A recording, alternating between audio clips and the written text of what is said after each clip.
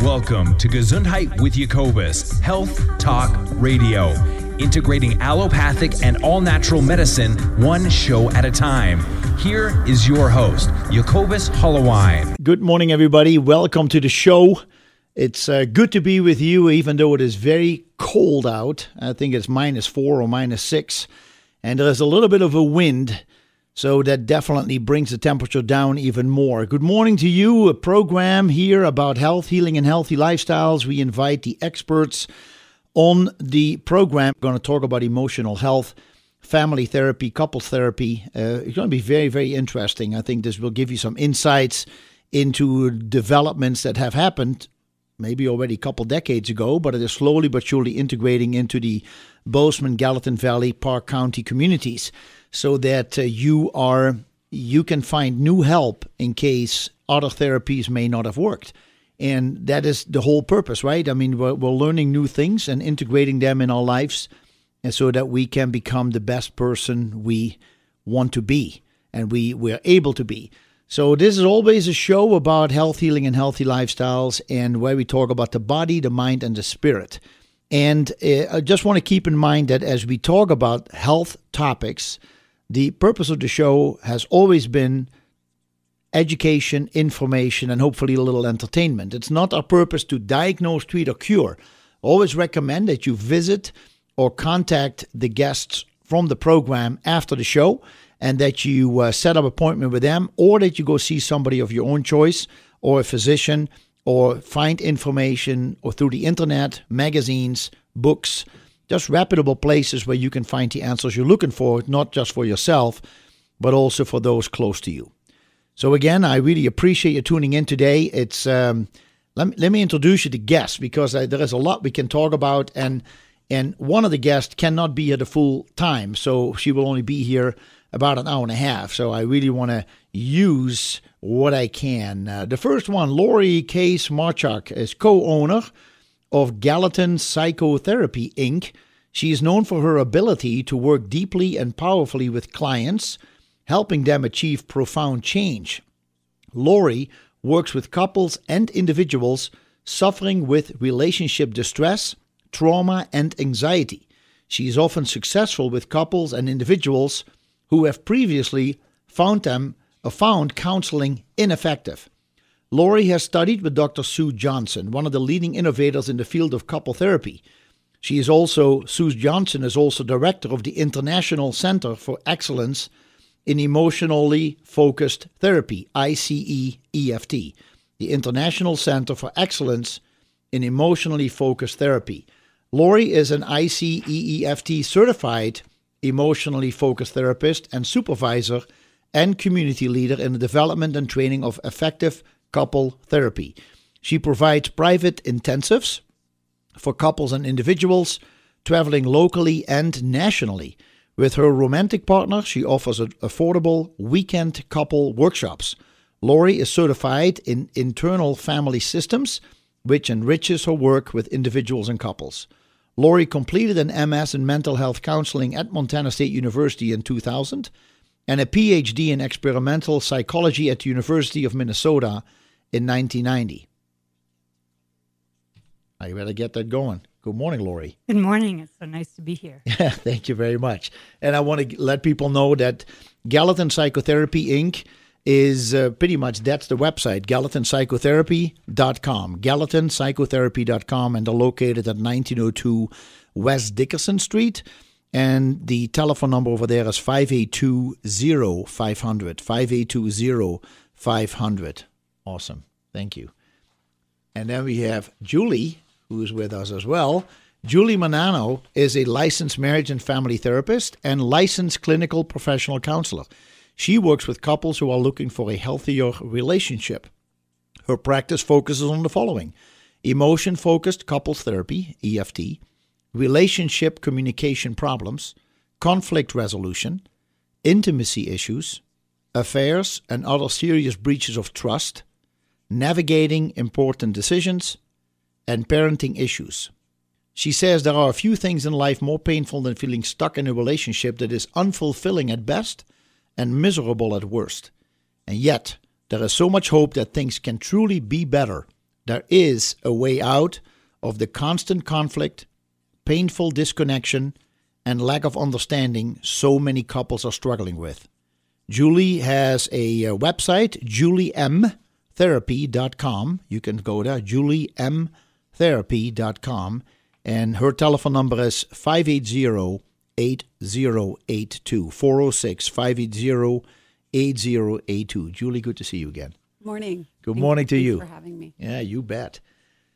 We, when I heard EFT, I thought first of emotional freedom technique, and that was not it. It is emotionally focused couple therapy. Right. Now, Lori, when was this all? When did it all start? Sue Johnson is kind of the innovator, or is she one who heard about it and brought it to the masses? She is the innovator, and it started for me about 10 years ago when I saw her at a conference in D.C. Yeah. And I was mesmerized when I saw her. I'd already been a counselor for 10 years, and I had a successful practice. Uh-huh. But I started over at that point. I had a divorce a few years before I saw her, and I could never understand what on earth went wrong in my marriage. Yeah. And she just nailed it, and it was so inspiring. So I've been doing couples work since then. Wow. Yeah. Yeah. It is interesting. Sometimes you just need to hear that one thing, and it just connects, right? And that's what you're doing in your work too. You hope to say those few things or one thing that all of a sudden the couple or the individual says, now I finally get it. The light goes on. Yeah, relationships actually make sense. We know what's going wrong, and we know how to make it work. Yeah.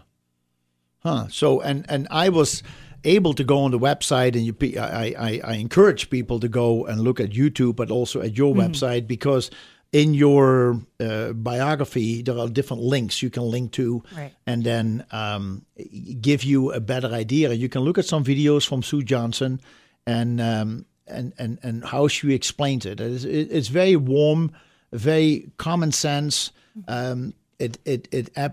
Apparently, it has created a breakthrough for many people in psychology, because there is kind of a controversy about how we approach mental and emotional health. There has often been the principle of setting boundaries and being very clear what you can say and cannot say. But this is kind of a different approach. Can you explain to us, please, what Yes. we're talking about here today? And you're right, the field is very fractured right now, and it is controversial.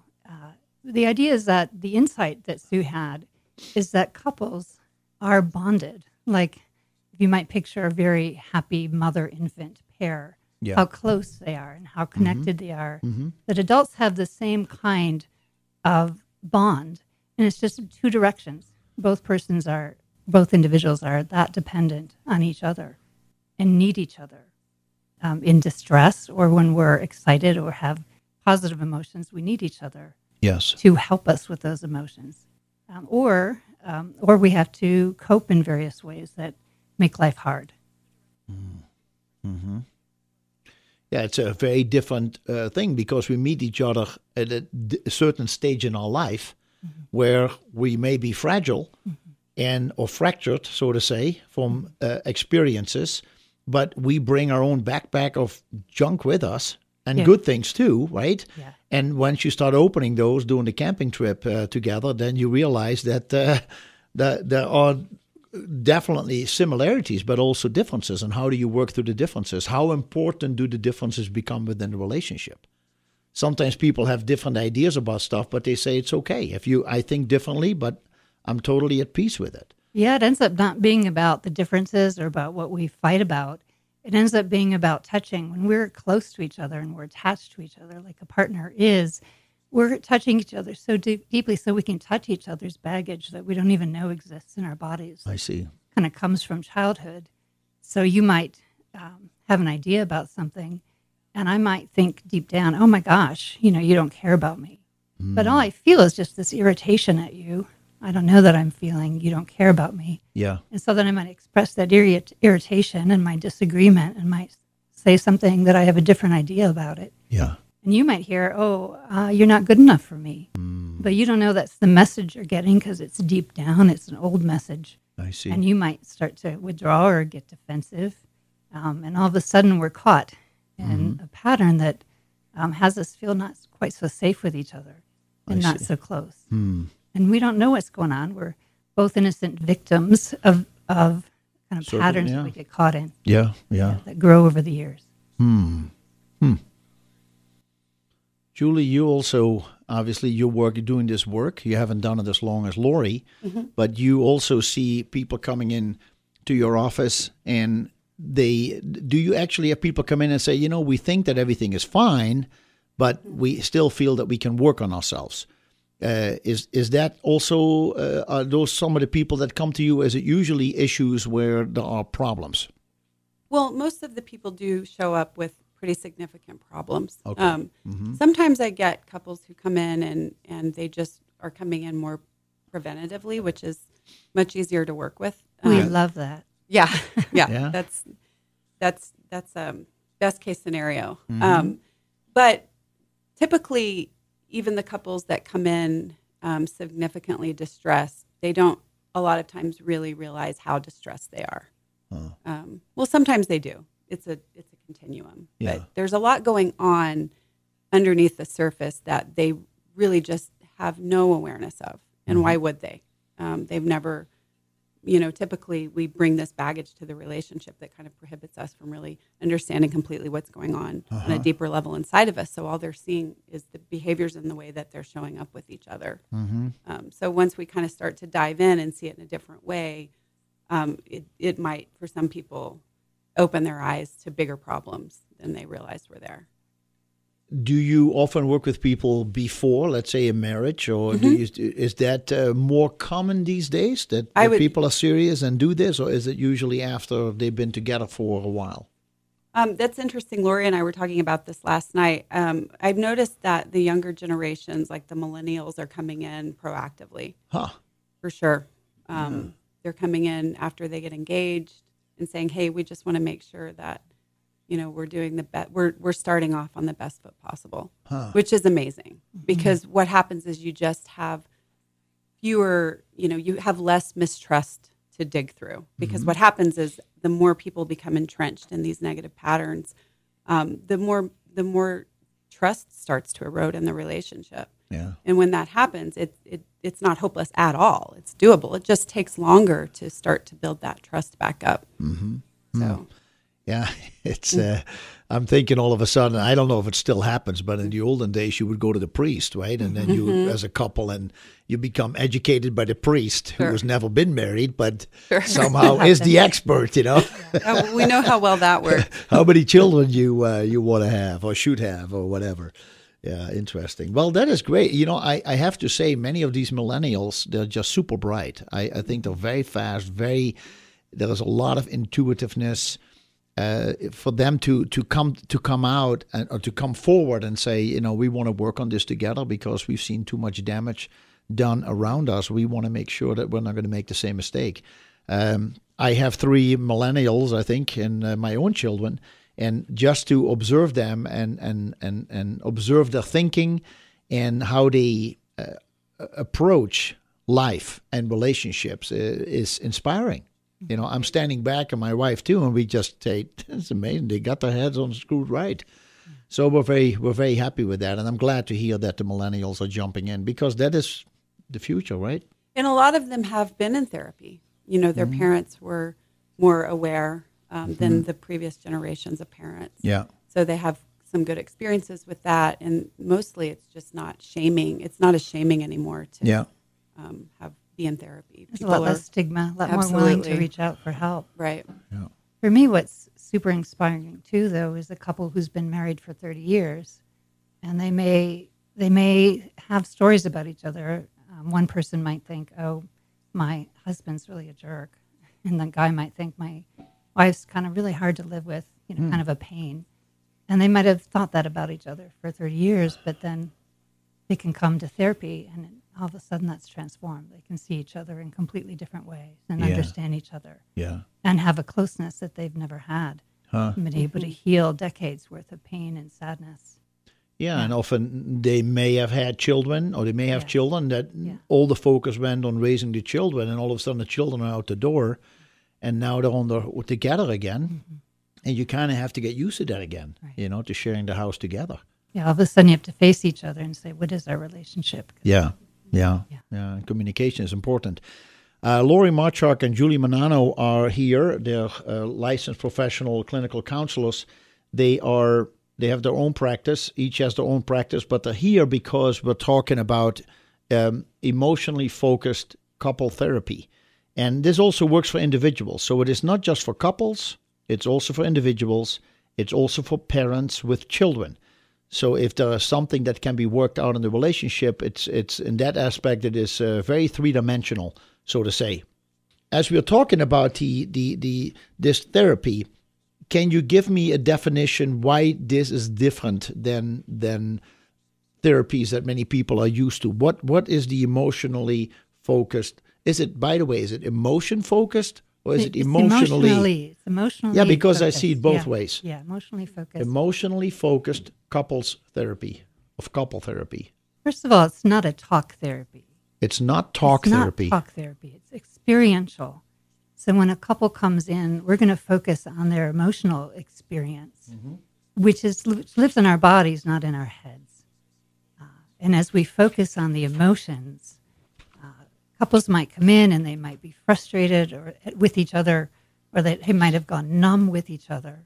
I see. But as we focus on those experiences of frustration and numbness, it's like unpeeling the layers of an onion.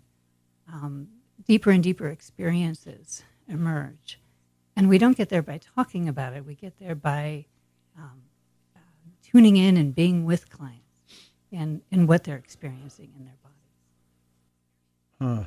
Okay. So do you have an example of that? Do you have can you tell me more? Because most people would expect that if you do psychoanalysis, you lay on a couch and the therapist is behind you, kind of. Maybe that has changed a little bit, but that is talk therapy. You just process, right? What is free? Free association. Yeah, thank you. But then there are those where you sit right across from the therapist and you talk and you get feedback, or not right away, but you have a chance to talk. Yeah.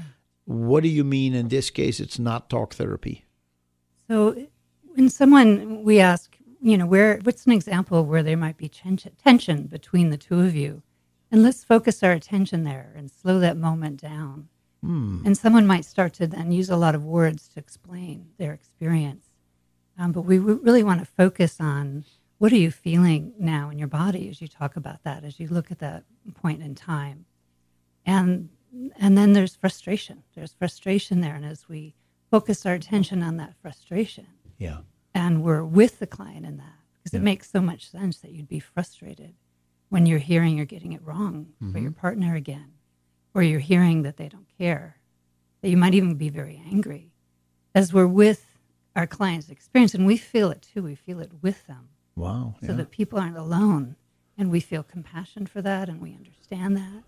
And then with safety, we provide the safety for people to open up and see what's underneath that experience, deeper and deeper. So underneath that, there might be some anxiety in my body, like I get anxious. I'm hearing you don't care about me. Or there might be a whole lot of sadness to hear that there's this distance between us and you don't love me anymore. That's what I'm feeling inside. Right. And those experiences inside our body emerge as we focus our attention and are there with our clients. And so it's new. It's new. People are learning more about themselves and each other. And then another part of the experience is when people uncover new experiences in their body with our focused attention, and they feel safe with us and in the room with their partner to open up and experience them for the first time. We then ask them to share those experiences with each other directly. We do or we do not ask them? We do. We do ask them? Yeah. By looking at the partner and just say, this is what I feel. Can you turn toward your partner, right, and share that you get angry because you're hearing you don't care?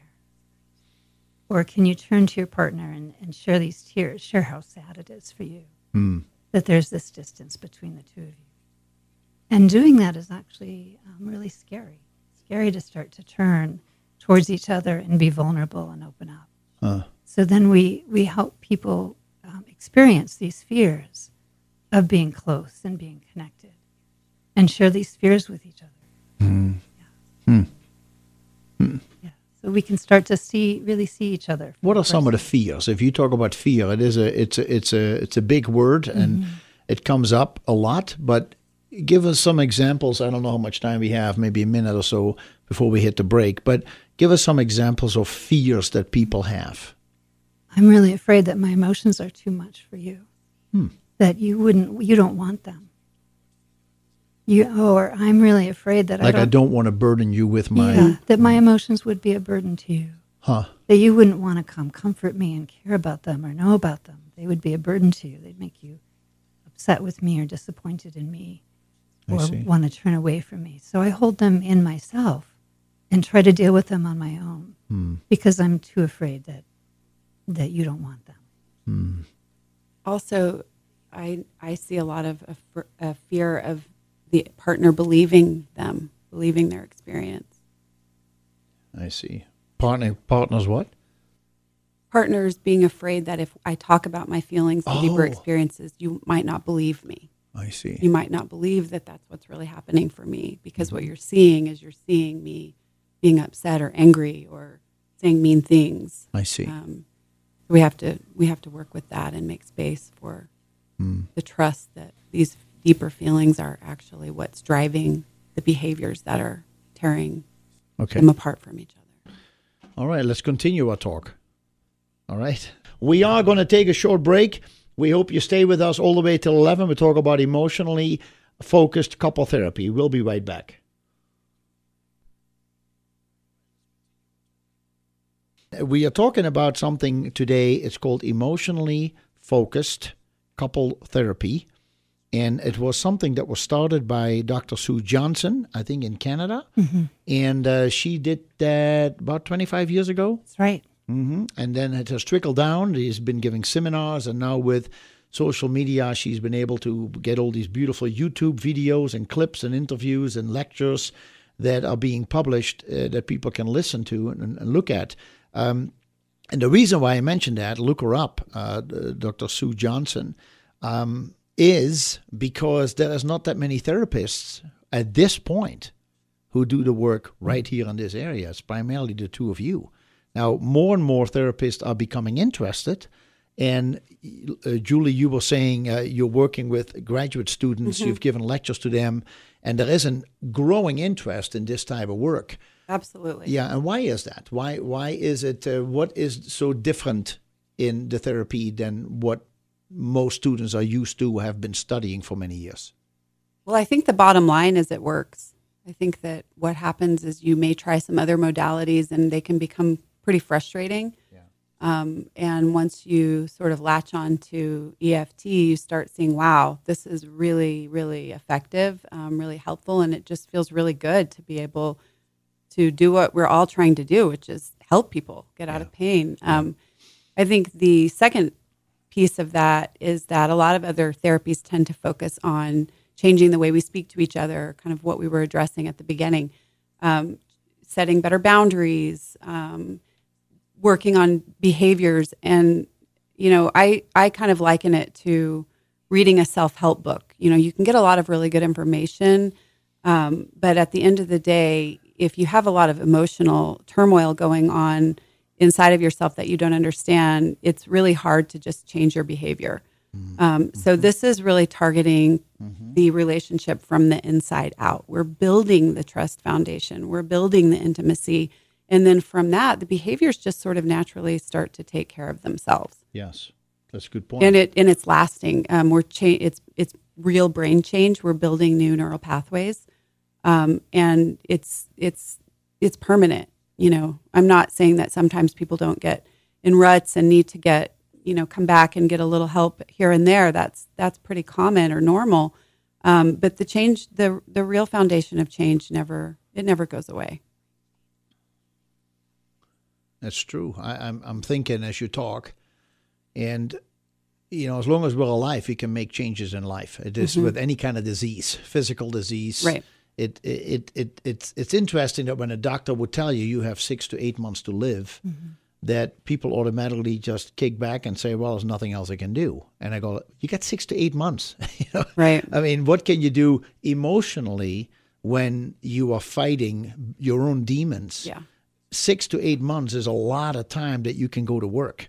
It's not just seeing a therapist once a week. It is all the other 6 days of the week that you can actually do something to work on yourself. And it's the same with a physical disease. And that's why I know you, Julie, were talking about can we connect the emotional with the physical? And absolutely. And I think this is, for many people, a physical ailments has started somewhere emotionally where they've been blockages and where they just couldn't work through the crap, so to say. And now it's coming out physically because obviously you didn't want to work on your emotions. So the body is trying to get your attention and say, well, if you don't want to get it through the emotions, maybe I get to give you a physical disorder so you can start working on something. Right. And then we start to manage those emotions in physical ways that are then destructive to us, you know, substance abuse. Any kind of addiction or compulsion. And then we created a vicious cycle that, you know, as we deteriorate physically, then that affects our emotions. Yes. So That's a good point. When therapists go to our training, and we have had about more than 200 people trained now, introductory levels of training in emotionally focused therapy in the state. In Montana? Yes, Wow. and we have probably a few dozen who have had advanced training. When therapists go to trainings in emotionally focused therapy, they weep. There's tears. We have to have Kleenex boxes. Wow, yeah. When we go to other kinds of couples trainings, it's all kind of in the head. And it's transformative. When you learn this model, it's extremely difficult and challenging and takes years. But when you learn it, you transform not just your therapeutic practice, but you transform your own relationships as well. Wow. Is it still hard? I mean, not hard, but is it still, when you work, and Lori, you've done it for so long, is it still that you that these feelings come up? You mentioned earlier you connect with the clients you're talking with. Are there still emotions coming up in you that you realize you are aware of, you've worked on them, but they're still there? They're better. I feel a lot of emotion when I work with couples because I feel their sadness, I feel their pain, I feel their anger, but it's all good. And couples ask me, aren't you exhausted after we work? And I work in an intensive format, so we might work 7 hours in a day. Yeah. And it's not exhausting whatsoever because there's compassion and there's healing and there's growth. And it's actually feels like a gift to be able to work with couples in this way. Right. It's transformative. I agree. Yeah. So you become a therapist. I become a guide, Yeah, but when you started to study this many years ago, you became a therapist and you were passionate, but you did because that is what you knew, that's what they taught you, and you probably felt, I really want to help somebody. Exactly. And if all of a sudden you get into this specific therapy and you go like, that's why I went into psychology. Wow, I can really help people now. Yeah. Right. Exactly. So it becomes, you found your passion. It's passionate. You found your passion in the work that you, It's addictive. I'm sure. In a good way. I'm sure. Yeah. So is it going to be difficult for many therapists in town who have this interest? So you're talking about 200 people. Across the state. Across the state. Is it difficult for them to make that switch? Would they lose clients if they make a switch or not? No, they don't lose They actually clients. become better. Yeah, but there's a lot of unlearning that happens and a lot of new learning, and it takes many years of focused energy to master this model. Yeah, and you never really master it. Yeah. There's what is it? Sue Johnson has written a few books, right? I think Julie, you mentioned some. Oh yeah, this "Hold Me Tight." That's a popular book, and that was written 12? How long ago? Quite a while ago. I think I want to say 2010. 2010, yeah, because that little clip that I saw was from 2012, and so she was talking about the book "Hold Me Tight" by Dr. Sue Johnson. Then she wrote the next book was called "Love Sense." The revolutionary new science of romantic relationships. And then her latest, I guess, is called Created for Connection. And that is the Hold Me Tight Guide for Christian Couples. There's Dr. Sue Johnson with Kenneth Sandifer. So Hold Me Tight is the book that probably anybody interested, they should get. Absolutely. Hold Me Tight by Dr. Sue Johnson. A Love Sense would be the second book, That's I would right, say. yeah. Yes. And then the latest one, Created for Connection. All right.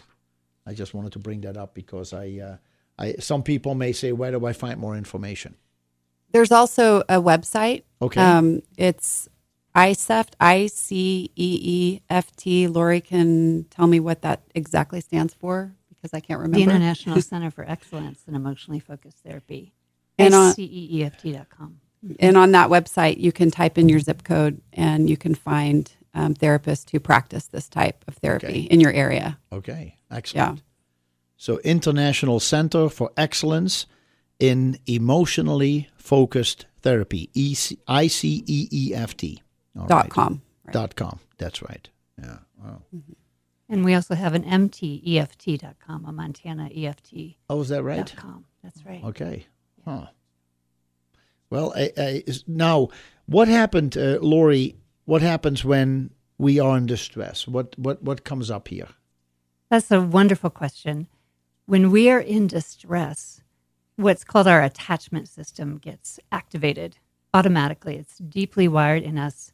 And that's the system that says, go find someone that's going to be there for you, to care for you, to protect you, to hold you, and go find them and help them, reach out for help. Mm-hmm. And our attachment system, based on what we learned as kids, either says, get big so you get their attention because they're busy or they're distracted and you have to create a lot of noise to get their attention. Or our attachment system might say, actually numb out because there isn't going to be help out there. So there's kind of a layer. When we're in distress, there's a layer on top of that kind of says, what are we going to do in relation to the people around us? Mm. The normal wired in thing is to reach out and say, will you be there for me? Mm-hmm. Will you be there with me in this distress? But based on our learning, our strategies might be different than that. We might kind of hyperactivate to get attention, or we might numb out because attention would actually make it worse for us. I see. So distress always involves an attachment piece. Hmm. Yeah. Which is why couple therapy actually can be more powerful than individual therapy. Because whenever we're in distress, whether we're anxious or addicted or depressed, our attachment system is being continually activated. What's going on, that when we reach out, we don't get the comfort we need. So attachment this is what attachment theory is, the feeling of comfort? Yes. Okay. Yeah. But if someone is there with us in our distress and sees us and cares for us, it just can flow through our body. It doesn't need to get stored in our body. I see. And when we're alone with our emotions, because to share them wouldn't give us that comfort, then we have to do all kinds of things to cope with the pain that's stored in our body. That's right. And that is literally stored in our body, literally. And it doesn't come out at exactly. all. Yeah. And you wake up in the middle of the night thinking about it. Right. Or during the day when you're a little bored, or you go on a walk and it comes up and you're thinking about it, and you don't have the support or the guidance to actually get you through that pain, to bring it really to the surface and deal with it. Right. But that's why you would need a therapist who says, step back here for a second. Yeah. I'm just hear you tell this. Have you thought about that? How you mentioned that? How you just expressed that? Let's talk about that a little bit more, because we're so used to telling a story. And people ask me, how did you come to the United States? I have my story ready. I don't have to think about it twice. I can do it in my sleep. Not that I cannot tell it with emotion or with a couple jokes, but you tell a story because you've told it so many times. Right. And for many people, when they have to survive, we tell stories because it feels okay to tell that story, but we're not telling what is the emotions that we went through in order to get to that level. Yeah, another way of saying that is when we tell stories, or even to ourselves or to somebody else, we're in our heads, and we're trying to our heads try to make sense of things. Yeah. But often the way that we make sense of things has nothing to do with what we're really storing inside of our bodies, the pain that's in there. Right. Yeah. Mm-hmm. You're listening, Julie. I'm listening. Yeah. Very intently. Yeah. 522-8255, folks. 522-8255 if you have a specific question. If you know about the emotional freedom, emotionally focused couple therapy, if you've tried it, if you want to share stories, by all means, we'd love to hear from you. If you have any interest, been reading about it, you want to share what you learned from it, we'd love to hear from you as well. 522-8255 or text me at 266-7617. I appreciate that. Let me see if somebody texted. No, not yet.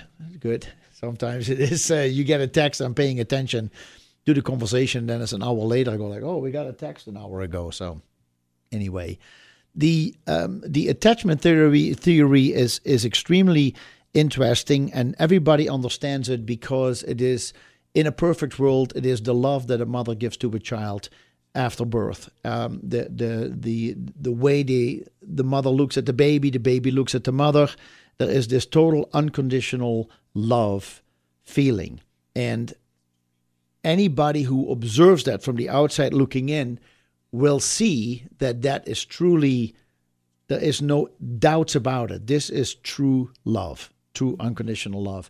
And I think that as we grow older, it becomes much more conditional in love. And when we are in a relationship and you have to work and you got to take care of the house and take care of the children and finances and cleaning the house and cooking and shopping and everything that comes with daily life, we have a tendency to get into a routine and indeed not have those moments where we look at each other and just feel the love from the heart, and it's almost like everything else is gone, everything else is melted. It is just you with your partner. And I think that is part of this therapy, that you go back to the beginning, to the connection, to when you fell in love or when you fell in lust with each other, and that you find that one feeling.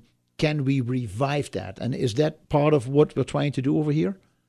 That is one of the things that happens, is those feelings are revived, and sometimes for the first time ever, actually, really, really that deep feeling of motherly love that you talked about.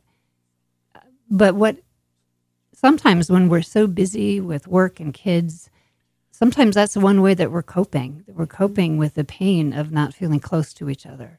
That we just keep busy because it's so painful to feel a disconnection from the person that matters to you the most in the world. And we kind of numb it out and we get used to it. But there are patterns that are there throughout a marriage that kind of signal that something's going on there. Yeah, something's missing. Such as?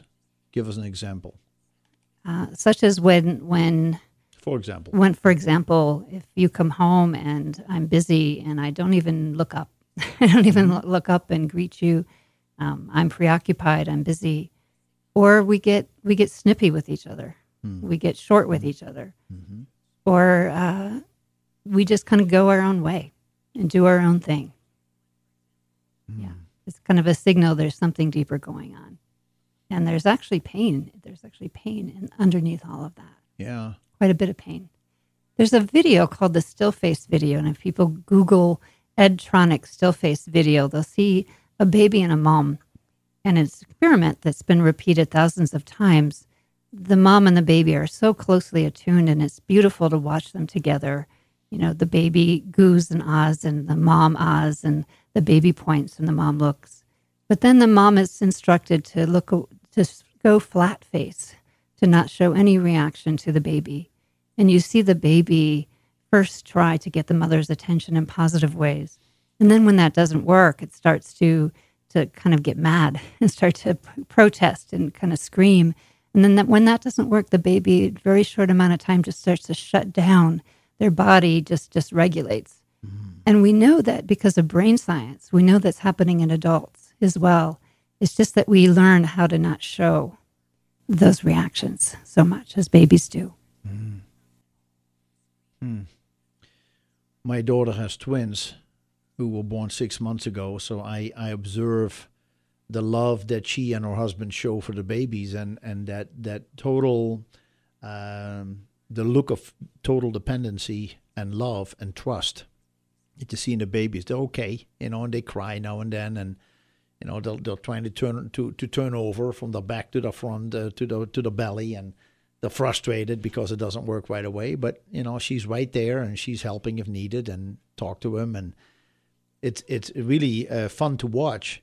At the same time, I see that when we had our children and my wife would breastfeed, she would always just focus on the breastfeeding and make that eye contact and talk. And there were those moments during the day where you could really do that, And these days, with all these cell phones, you have mothers looking at the phone while they're breastfeeding, or they give them the bottle and they put them on the lap and the child is facing forward. So they hold the bottle like this, so that you can hold it. And then meanwhile, with the other hand, they're looking, they're scrolling through the phone. And I think that there's a miss somewhere. It may all turn out okay. I don't know. But to me, that first contact it's not there. Would be an important part of that connection with the mother. I mean, the baby has been with you for 9 months, and now you actually have your baby, and you would expect that you're so happy that you want to look at it all the time, But it is similar with relationships. I can see it in couples that I think the whole theory about men are for Mars, women are for Venus. The men do everything to get with the wife or with the girlfriend, and they'll skip work and they give up on their friends for the time being, and they stay for late, and they come for dinner and for breakfast, etc., etc. And then once they have the wife, then it's the trophy, it goes on the wall, and they go like, okay, I haven't seen the boys for a while. I better go. I want to go out. I'll leave you over here. Just be calm. I will be back. Mm-hmm. And we see big changes in where we have the courtship and where we actually have the relationship. And the relationship takes continuous work. Mm-hmm. Yes, that's, yeah. And maybe a lack of understanding. I think that happens with mothers not knowing. I think more people now know how much babies need emotional attention. When bottles were invented, a lot of kids got raised with bottles in their crib rather than being held. So that's an old problem. Yeah. But in terms of couples, the guy who thinks, hey, I'm supposed to do things for you, and that's how I win your love, is going to be forever kind of not pleasing his wife, because what people really need is emotional connection. I see. And the guy who fixes everything for his wife and is a problem solver, he needs that too. Yeah. What do you mean? Oh, he needs the emotional connection just as much, if not more. Yeah. That's right. Yeah. Because the wife may think, why do you keep fixing things instead of sitting with me face to face and listening to what I'm going through? Yeah. And they just don't know how to get it, and they don't know how to give it. Mm-hmm. It's not a matter of choosing to be distant or choosing to be critical. They just don't know how to get that connection. And then they get really desperate. But do they not know how, or are they afraid to show it? Well, both. It's complicated, but what we're saying about the infant-mother attachment is if you don't grow up and you don't have a childhood without emotional attunement, you're unable to replicate it into your relationships going forward because your brain hasn't developed around that. Yeah. The problem is that you want it, or the advantage is that you still want it. So you can do this type of work to get that. But we believe that everyone's capable of it, that never goes away. Yeah. But what happens is when we don't have it as children, there are blocks, layers and layers of blocks. And our ability to be emotionally connected is unconscious and blocked by layers of protection, because we had to have that protection to survive. Great stuff. Thank you very much for both for being here. Julie Manano, go to her website, juliemtherapy.com. You can contact her at 580-8082. And Lori Marchuk is co-owner of Gallatin Psychotherapy, Inc., and their website is gallatinpsychotherapy.com. and her phone number is 582-0500. 582-0500. We're going to take a short break, and we will be right back. Stay tuned, please. So let's say a normal couple walks into your office, and this is not a joke, of course. There's not. They walk into a bar, and no, they walk into your office. Then what happens? I mean, they made an appointment, so they're there and say, "Well, we have some issues we want to work through." Yeah. Give us a little scenario. How does this go? What happens? Well, first of all, they're pretty nervous. One person may have been dragged there by the other. Both people maybe feel like I'm the bad guy in this relationship, or maybe both people feel like one of the persons is the bad guy in the relationship. Yeah. And so the first thing we do is we help people see that there's no bad guy here, that they both are normal, and the pattern they're stuck in makes a whole lot of sense. Yeah. Yeah. Yeah. The pattern they're stuck in makes a whole lot of sense. Yes. Yeah. And they want to come out of that pattern, right? Right. Another thing that happens is people come in and they have these really specific areas that they're fighting about. So, all of this kind of what Usually we're talking sex. about. Sex, About 70% money, of the time, right? money, parenting. Mm-hmm. So what happens is that all of this attachment stuff sounds really good, but then the couples come in and they're like, but we need to figure out how to make decisions together. We need to figure out how to have more sex, or we get triggered around finances. Yes. We can't get through a talk. We can't talk about Right. these things because we just end up fighting about it and we can't get through it. Absolutely. And so ultimately, that's what we're going for. We're using this attachment model underneath the surface and settling emotions, because what happens is people try to start talking about these things and the problem is no longer the problem. Now we're using these topics to talk about our relationship. Do I matter to you? Does my opinion count here? How much do you really love me? How much do you really care about me? Do you see me as competent? But they don't know that they're talking about that. They think they're talking about money. Right. They think the problem is we disagree on something, or we have different opinions, or we have different styles, but it's really much deeper than that. And we help people to see what's really going on. Right. And they might end up, at the end of the day, most of the time, we still end up disagreeing with each other on certain topics. But a couple, for right. example, yeah. We might still have different ways of managing money. But what happens is that we're able to resolve that. We're able to come up with a way that works, and it doesn't have to have all of this kind of tension around it because we've settled the relationship piece. Yeah. Now we're not talking about two topics. We're talking about one topic. I see. And we trust each other. And what happens is people become less rigid and more flexible. So they're able to kind of work through these things in a much more comfortable way. I mean, Problems just disappear. They're no longer really about Right. that. It's not an issue anymore. Yeah, we can be different, and that's okay. We can. see. It's easy. Yeah. It's easy to talk it through when all these emotions aren't getting triggered in the middle of our conversation. Yeah.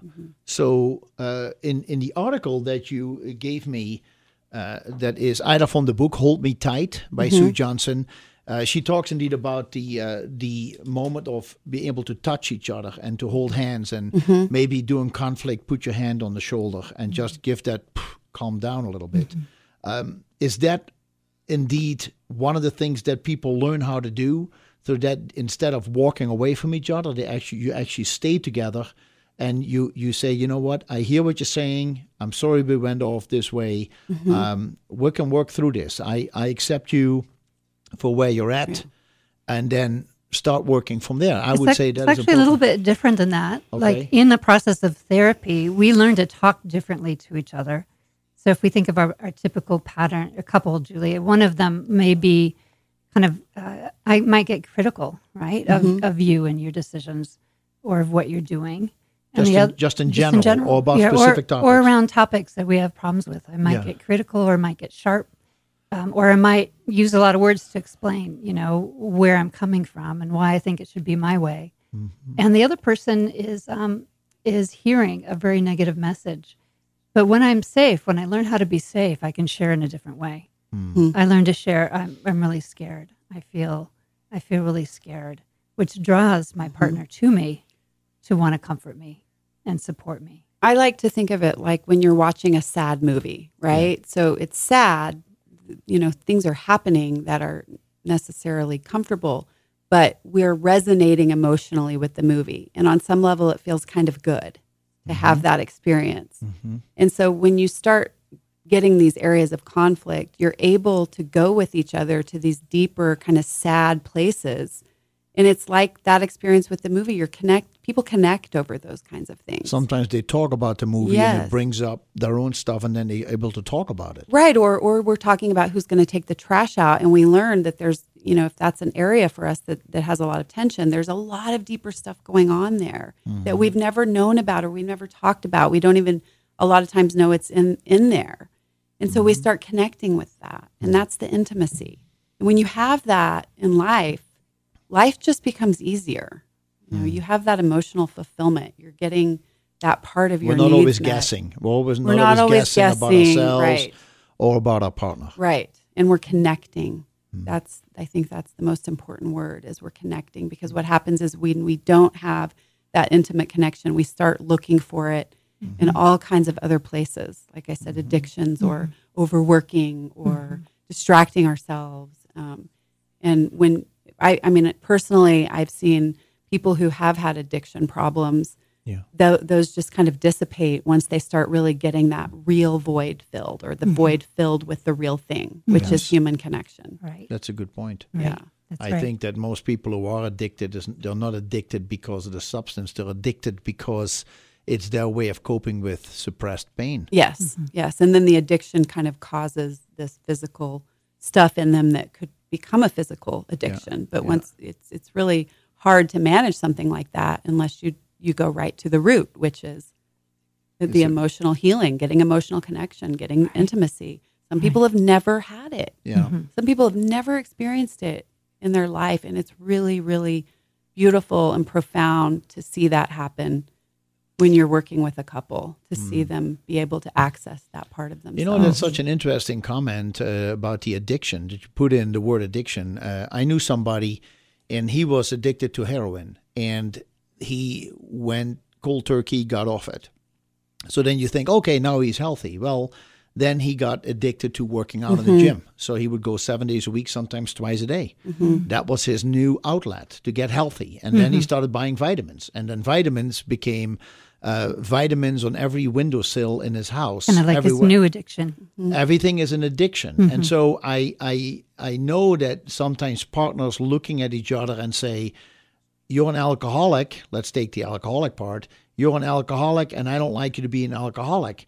And so now they may give up on the alcohol and they go to AA meetings, but then when you don't heal the actual reason why they became an alcoholic, they'll find another addiction that may be more to your liking, but it is still not healthy for the relationship. Right. And that's the classic thing. I've had lots of partners call and say, hey, my husband is addicted. Will you heal him? Or my wife is depressed. Will you help her? When actually it's a pattern between them that they're missing that deep connection that would take somebody out of depression or out of a need to be addicted. And they don't understand. They don't know because maybe we've never had that. My parents didn't get the memo. They didn't know. Right. Right. They had no idea. Yeah. Yeah.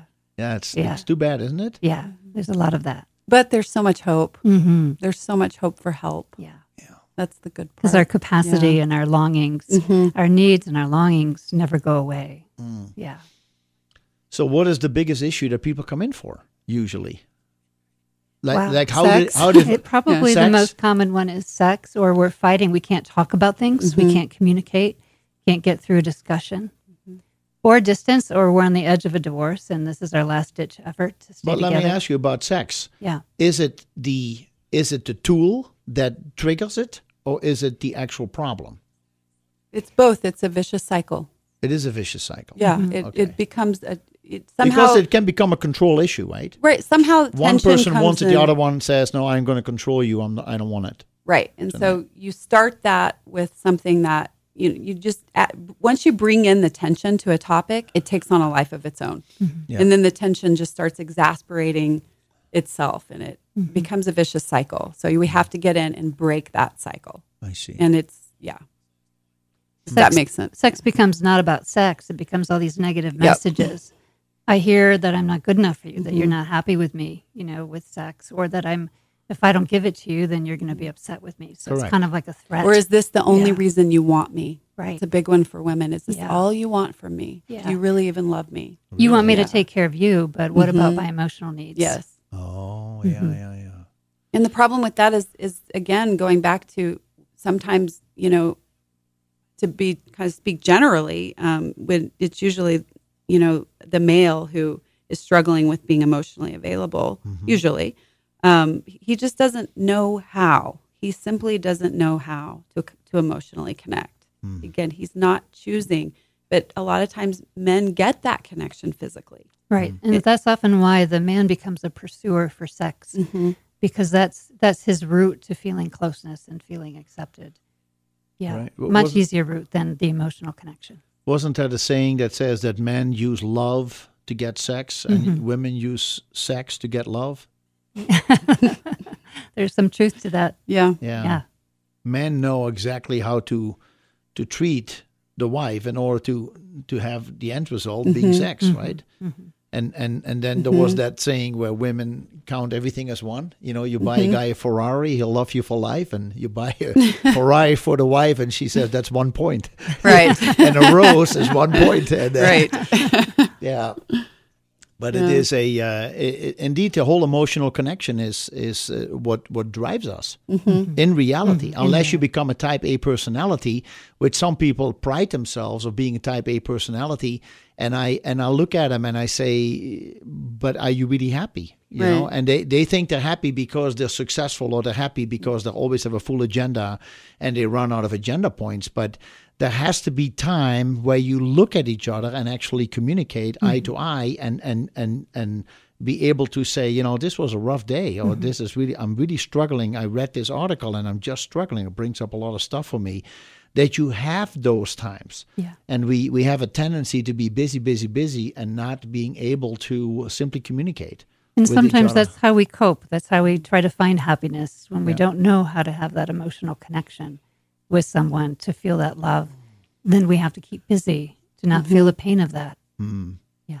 The constant distraction becomes a way that person is trying to find intimacy. It's like another addiction. The constant distraction is the way the person is trying to create intimacy. To feel good inside, to feel okay. What do you mean by the distraction?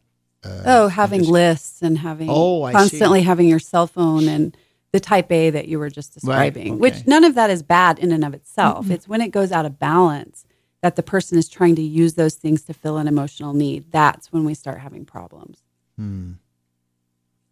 But to a partner, it may come across like, what are you trying to do to avoid me? Right.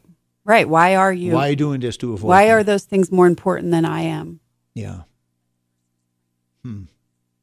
522-8255-522-TALK is the number. Julie Manano and Lori Marchuk are over here in the studio at Gesundheit with Jacobus, and we are talking about emotionally focused coupled therapy. It's EFT. It's not the same as emotional freedom technique. That's tapping. That's something different. But this is also called EFT. Just want to let you know. And it was invented by Dr. Sue Johnson in Canada. And you can actually find a lot of videos about this, about emotionally focused couple therapy on the internet. So check it out if this interests you, and look at some videos and lectures and read about it. You'll be inspired to work on yourself. And I think in my promo before the radio show, I said the two of you may also help those who just do not seem to be able to hold on to a relationship, or who have had bad luck. Yeah, bad luck in relationships or previous relationships. Why did it fail? It saddens me, almost, well, I say saddens me, but when I read that people divorced because of irreconcilable differences, and I go like, what does that mean? I know what it means, but what is that? This is just such a broad stroke of something where you just say, we disconnected from each other, and often when you listen, it said, oh, we still love each other, we're still best friends. I go like, well, then stay together, work it out. Don't divorce. Why do you divorce? But anyway, that is just what I feel, that some people, is it sometimes that you run into couples who simply don't want to fight anymore, who don't want to, I shouldn't say fight for the relationship anymore, that they just say, this is not going to work? Oh, yes. And it's lovely when couples who have children especially come in, even if they're planning to divorce. It's lovely when they come in and say, we want to know what happened to us. What got in our way. We want to be able to heal the pain we've caused each other before we move on. And so I actually see a lot of that, of couples who are ready to end their relationship but still want to understand what went wrong. And that can be so helpful moving forward. And ironically, when people come in and they understand what's been going on and they heal the pain of it, that a lot of it's in their body and numbed out, they didn't even know was there. All of a sudden, there's a rekindling of that love and that lust that can completely turn a relationship around. Yeah. But absolutely, we work with individuals as well. Yeah. One of the things I often tell people when they come in at that place where they're really, and this happens a lot, they're really saying to themselves, are we going to fix this? Are we going to go forward, or are we going to end it? Yeah. And one of the things I like to tell people to encourage them and keep them going is that most likely what's going to happen is you're going to take these same patterns into the next relationship. And totally. Right. And you're probably going to find someone, without really realizing it, that also plays into those patterns. And you're going to create a similar relationship, maybe with different issues, but a similar emotional dynamic. Yeah. So I always say, you know what? Why not just fix it in this one? Yeah. Why not just do it in this one instead of, keeping this pattern going? Why not find out what's happening with you in this relationship? Because we it's usually, just here. you always attract our own emotional equal, right? I believe that. I do. I think there are exceptions to that. Yeah. But I do believe that. And sometimes people think, well, there's just too much pain. There's been too much under the bridge. But really, it's not. It's not so much that we can't help people get through it. Right. And divorce is painful. Right? And expensive. Going through all of that. Yeah. Right. And especially for children. Children, I just talked to somebody and, they're going through a divorce and a 17-year-old is just really losing it and feeling, what happened over here? Why are my parents divorcing? And then you go, the 17-year-old, you're almost like an adult. But that is so painful. Yeah. And heartbreaking. The other lovely thing that happens is it impacts your children. When you can heal the patterns between you, it's incredible, even for adult children, the benefits that they get from that. From what part? From their parents kind of understanding and healing what's been going on between the two of them. Yeah. Because children pick up the distance, they pick up the pain, tension. even if the tension, absolutely. even if they don't talk about it or try to hide it. Well, they may not know all the details, but they feel the energy. They're not stupid. Yeah. You raised them yourself, so don't tell me that your children are not sensitive. Right. They that's just in my opinion how I observe it, at least from my point of view with my children, of our children. They're very sensitive, very aware, very opinionated, and they'll set you straight. That's right. Absolutely. Yeah. And what I see once we get the parent relationship healthy, it just impacts the whole system. It doesn't happen. Everything changes. Including finances. Everything gets better. Yeah. Yeah. Everything gets better. It takes time. It's not a quick fix. No, it is not. But it's impossible for the parents to improve without the whole family improving. It's right. Yeah. Right. And it's really actually a community that shifts as well. Parents become wise resources. Yes. Mm-hmm. Yeah. Interesting. Wow. I know that you, Lori, have to leave. Yes, you I have do. some people to see. And, thank you so much for I really appreciate having us on. you came in. I know that you're very, very busy, even working on Saturdays. But Gallatin Psychotherapy.com is the website. Julie Manano and I will stay for the next hour and a half. So please stay tuned. We're going to be right back. You brought up the issue of sex. That is often one of maybe the number one issue that comes up. Is it usually that, and even within sex, it could be too much or too little or too intense or not intense enough. Within that, you have all these variations. Usually, I assume it's because there's not enough of it.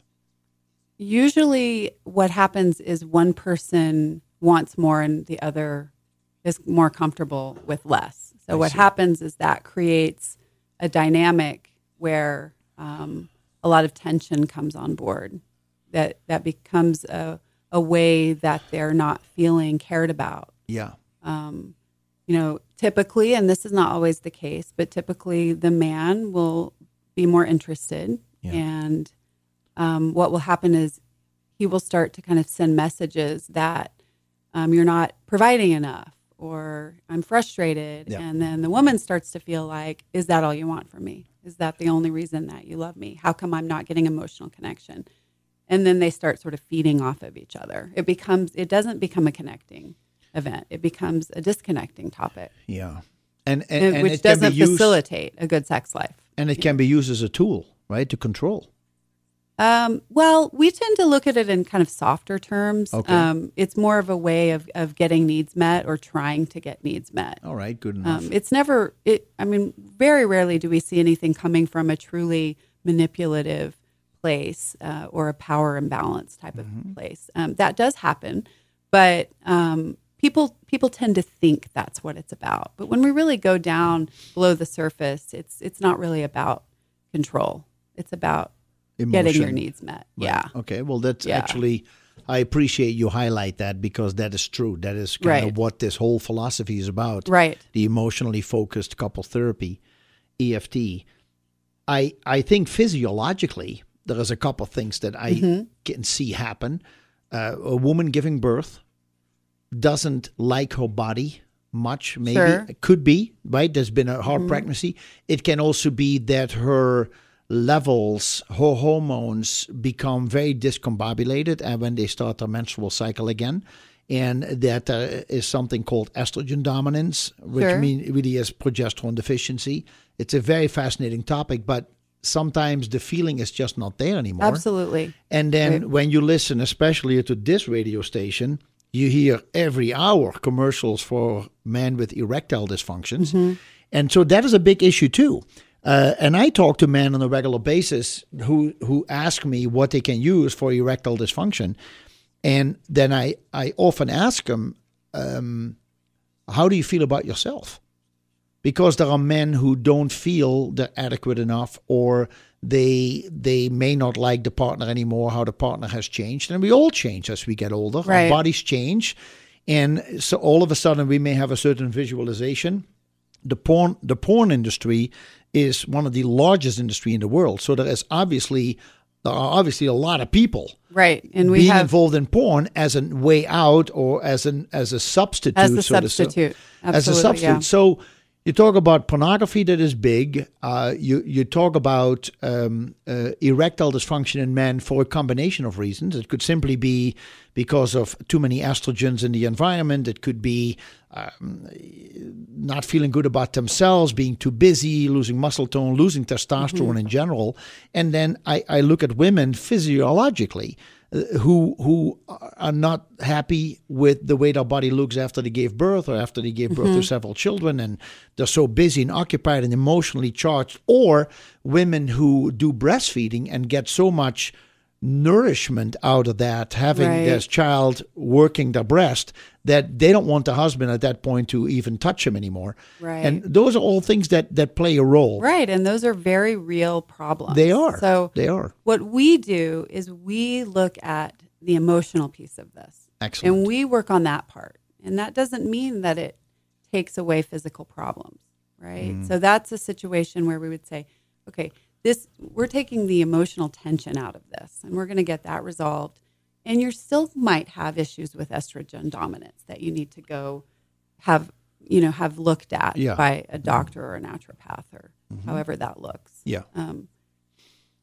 Does that answer your question? I don't know. It's if not I'm really fully a question. addressed It's more it. a combination, I think, of statements. I look at it myself, and I realize that when women have come in and talked to me, that they're frustrated with it, and that men are frustrated. And then that frustration creates a dynamic with them where they start to feel either pressured or deprived. Yeah. And then it becomes an emotional issue. And a frustration. Absolutely. Yes. And then it becomes about the relationship, not just about the sex.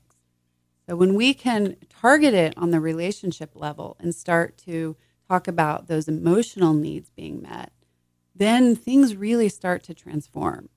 Now, again, It's complicated. Sometimes you have to hit things from all different angles. Yeah.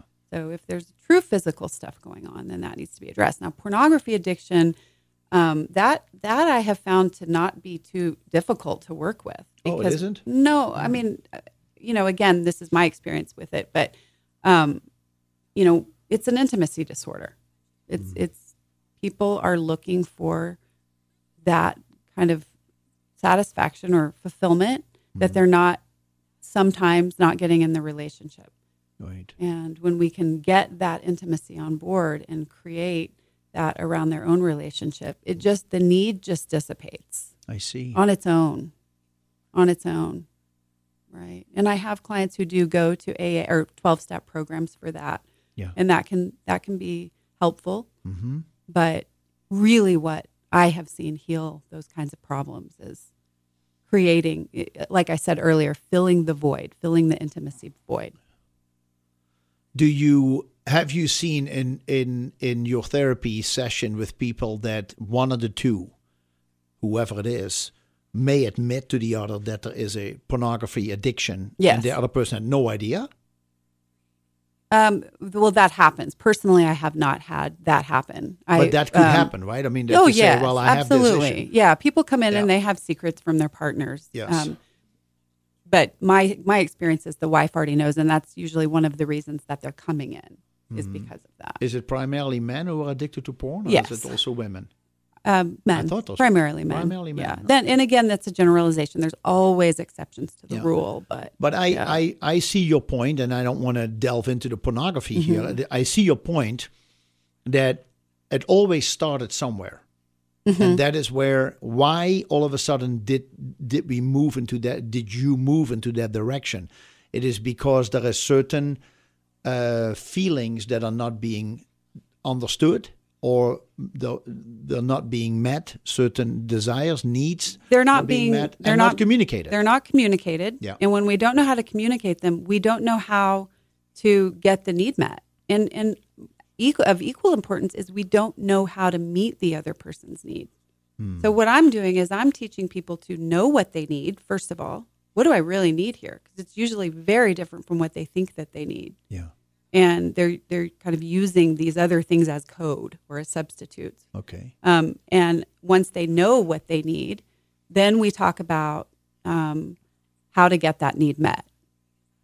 And we do it. It's experiential, though. We do it. We create situations in the room by delving into our deeper feelings and learning how to communicate them for each other. Yeah. And getting that experience in the room. This feels really good in here. This is a new way to communicate. We'll take the same topic, sex, we'll take the same feelings that are on board, but we will communicate them in a different way that ends up feeling bonding instead of going up into these moves that push us away from each other, which is what they're doing at home. Right.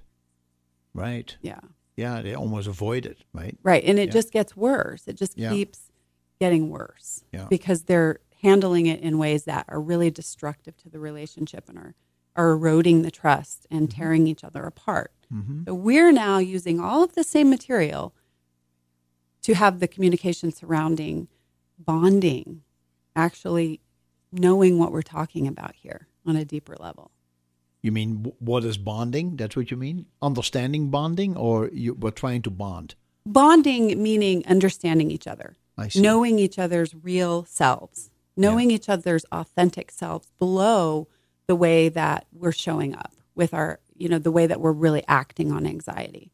I see. Seeing each other, being seen, being understood. And, this is one of the reasons that I like to work with couples, because I was working with individuals for a long time. And what I was seeing is that people would come in and get therapy, and for the first time in their life, sometimes they're feeling understood, they're feeling heard, they're feeling seen, they're feeling validated. They're able to see themselves in a way that feels much better than being consumed with shame or some of these negative views that we start to have of ourselves or that other people in the world have of them. And it feels really, really good to have someone connect with you in that way and see you and understand you. The downside to that is that if they're not getting it in their real life, that's a problem because we don't want someone to only be getting that type of a relationship with their therapist. I see. And sometimes it can create a dependency where that person's needs are being met by the therapist. So then the answer to that is like, well, okay, go out and get that in your real life. Well, sometimes that's not possible. Sometimes you're in a relationship with someone who's not getting therapy. And even if they are, we still don't know how to connect with each other. I see. So when I started working with couples, what happens is I'm teaching them to have that kind of connection with each other. And they're getting it in their real life instead of just having to get it from me. And it's much more fulfilling to see someone get that in real life. But sometimes you need that triangle relationship in order to open your eyes, right? But then Absolutely. What you say, you're the one taking it home with you, so you got to do something with it. Yes, and I'm helping them get that with each other. And I'm not. Individual therapy can be very helpful. Not to throw that out the window at all, yes. But for me, the greatest change that I see in people is working with them in the context of their relationship. And another thing is you really see people in the context of their relationship. That was one thing that I was going to bring up. Now, do you sit in a triangle with each other, or do you see two people next to each other so they cannot, unless they turn their heads and look at each other and communicate? When they're talking to you, if they use you as the channel to communicate with the partner, right, they may not see how the partner is reacting, right? But if you sit in a they're triangle, really in tune with how the partner's reacting. Oh, is that right? Oh, yeah. People are really emotionally attuned to each other. We pass anxiety over, within nanoseconds. Huh. So, yeah. Now, they might not be looking at each other, but they're knowing. They know, absolutely. They might not have words for it, but they know. Huh. And that's what we're working with. We want that to be on board. They're attuned to each other because they're so important to each other. Yeah. And if they weren't important to each other, they wouldn't be having all these big negative feelings. They wouldn't be scared. They wouldn't be fighting because it wouldn't matter. So really, distressed couples are really telling me this is how much we matter to each other. This is how much we want to be close to each other. So on the note of the sitting arrangement kind of thing is I work a lot. Anybody who's worked with me or any EFT therapist knows that what we do is we work with one partner at a time, and then we get to what's really going on with them. Like you're behaving in this way, and your partner is seeing you being really mean or being really distant. But what's really happening for you? And we get to that, and then we have them communicate that to each other. If we allow the couples to start communicating with themselves without our helping orchestrate it, especially at the beginning, then what happens is they go into the same patterns that are pushing themselves away from each other to begin with. So we have to be really careful with letting all the communications sort of at first be filtered through us. So that is part of the setup. Yes. When they walk in the first time, you say, this is how we're going to do it? Absolutely, and that is what? When one person talks, the other one cannot interrupt? Or well, we don't, exactly. It's more of a gentle kind of way of facilitating that. Now, some people are very, very, very escalated and very upset and really need to be heard. And sometimes you have to really work a little bit harder. That can switch per visit, I would say. Wouldn't it be? Yeah. Well, okay. So we have this thing, what's called the pursuer-withdrawer dynamic, which is most couples come in, the vast majority of couples come in with a pursuer-withdrawer dynamic. And that means that one person in the relationship is the one reaching out, the one crying for help, the one trying to get the other person's attention. And the other person in the relationship is the one more likely to shut down, to get quiet, to not want to make things worse. That doesn't make either bad or good. It's just their different ways of handling their feelings within the context of the relationship. Yeah. And so what happens is that the pursuer usually is the one that is a little more escalated, the one that's feeling a little more desperate. So there is some consistency sometimes to who is the biggest in the room, for lack of a better word. But so what happens is that people. It's really interesting. You have this. You the showed me infinity these loop. slides. Yeah, it's very interesting. If you don't mind me saying, Sure. Pursuer, you say behavior. So there is a primary behavior. No, there's a primary behavior, and there is a primary emotion. Yes. The primary behavior is critical, hostile, aggressive, and attacking. And the primary emotion is actually feeling rejected, Yes. inadequate, Yes. shame, overwhelmed, numb or frozen, Alone. alone, Unlovable. sadness, unimportant, hopeless, fear. And then the secondary emotions that come out of this, I think that's what it is anger, rage, frustration, jealousy, anxiety, and resentment. Yes. And then you have the withdrawer is the one who shuts down, who is silence, distance, and becoming defensive. That's in the behavior. Yes. But the emotion for that individual is hurt, feeling alone, unwanted, isolated, abandoned, unimportant, disconnected, unloved, sadness, and fear. And then the secondary emotions for that person, even though it is very withdrawn, is also anger, rage, frustration, jealousy, anxiety, Yes. and resentment. So it's very interesting that one can express it better. One expresses it more, and the other one automatically takes that secondary role, or let's call it this way, the withdrawer. Yeah. So Yes. as a therapist, you need to catch that. Oh yeah, that's my job. And if I kind of allow those behaviors to show up in the room, what am I doing? I'm reinforcing those habits. So I have to stop that and say, no, we can't do this. We have to, start learning to communicate these feelings in a way that is good for you and bonds you instead of tears you apart. And now we're going to develop habits around that. And we're going to learn it in here first, because we're going to practice it in here, like learning to play the piano. And then over time, you're going to start to do that outside of here on your own, to the point that you can do it on your own completely. You don't need me anymore. I want to work myself out of a job. That's my goal, is to work myself out of a job. But we also, to speak to that pursuer withdrawer dynamic, what we want it to look like at the end of the day is we want the pursuer to not have to get so big, to not have to cry so loud for help, to not have to feel so desperate.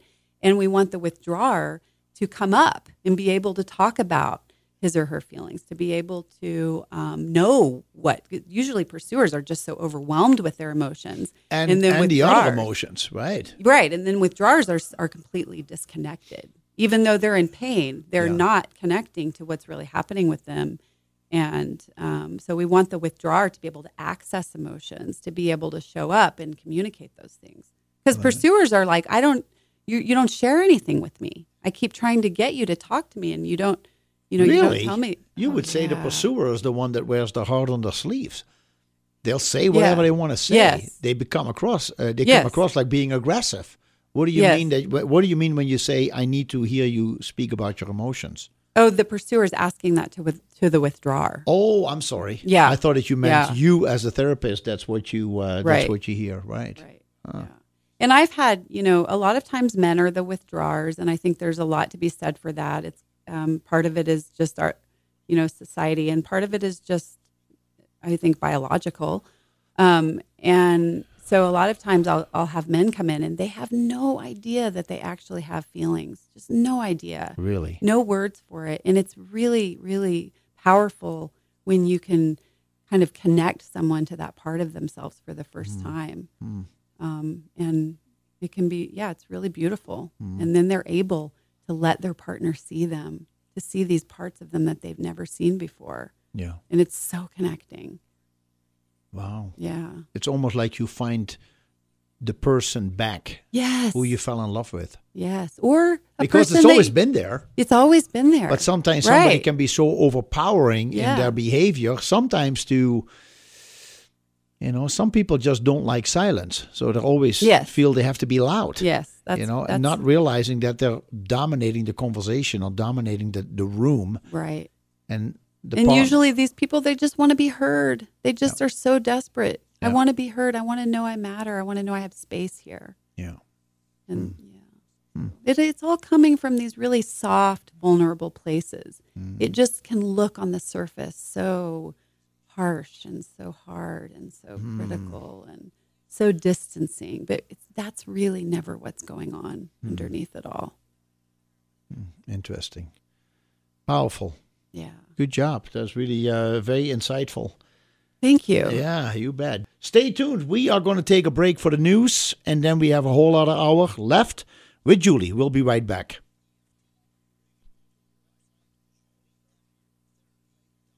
Julie mentioned to me during the break there are about 12 therapists in this area. Is that including Park County, or is that primarily in the Gallatin Valley? That's a general number, but Gallatin Valley. Gallatin Valley. What you would need to do is go onto the website if you're interested in getting an EFT therapist, MontanaEFT.com. Yeah. And that will give you Montana EFT or MT complete EFT? Montana. Montana. Okay. Yeah. EFT.com. MontanaEFT.com. And Okay. that will give you a list of the EFT therapists practicing in all the different. It's funny. I just looked at it and I noticed that my name's not even on it. What? Which is funny. I need to get that remedied. But I think I may have forgotten to pay my fee. I don't know. Whoops. But it will list the other. Oh, they're hard. Other EFT they're hard. Yeah. Ah. Yeah. So that's okay. There's actually a question from a listener and on text, and it says, "How does nutrition factor in the relationship therapy?" Is that something that has been any studies done on it, or? And I know that. To me, and I think you too, it makes sense that if your blood sugar drops, we may say things that we probably shouldn't be saying and can affect us. But what would your answer be? How does nutrition factor in the relationship therapy? So my answer to that would be, how does a person's nutrition show up in the relationship? So you just gave a very good example of that, which your blood sugar drops. Yeah. And people who are struggling with nutritional issues probably have all kinds of different physical discomfort. So the way that we would work on that in the relationship sense, and just to put this out there, that's an area where you can go get help for your nutritional problems so you don't have this discomfort. But when you do have it, and sometimes people have to live with all kinds of things like this that, are chronic, it's how you speak about it in the relationship. So instead of having your blood sugar drop and you feel angry and tense and you get snappy with your partner because you don't know what else to do, what we would do is we would work that in a way that eventually you get to the point where it's like, hey, you know what, I feel kind of shaky right now and I might be a little bit moody and edgy. So if that's what's going on with me right now. It's not that I'm not loving you or trying to hurt you. Yeah. And that's a very different way of having that be in the relationship. It's still in the relationship. It's how we're communicating about it that is the difference.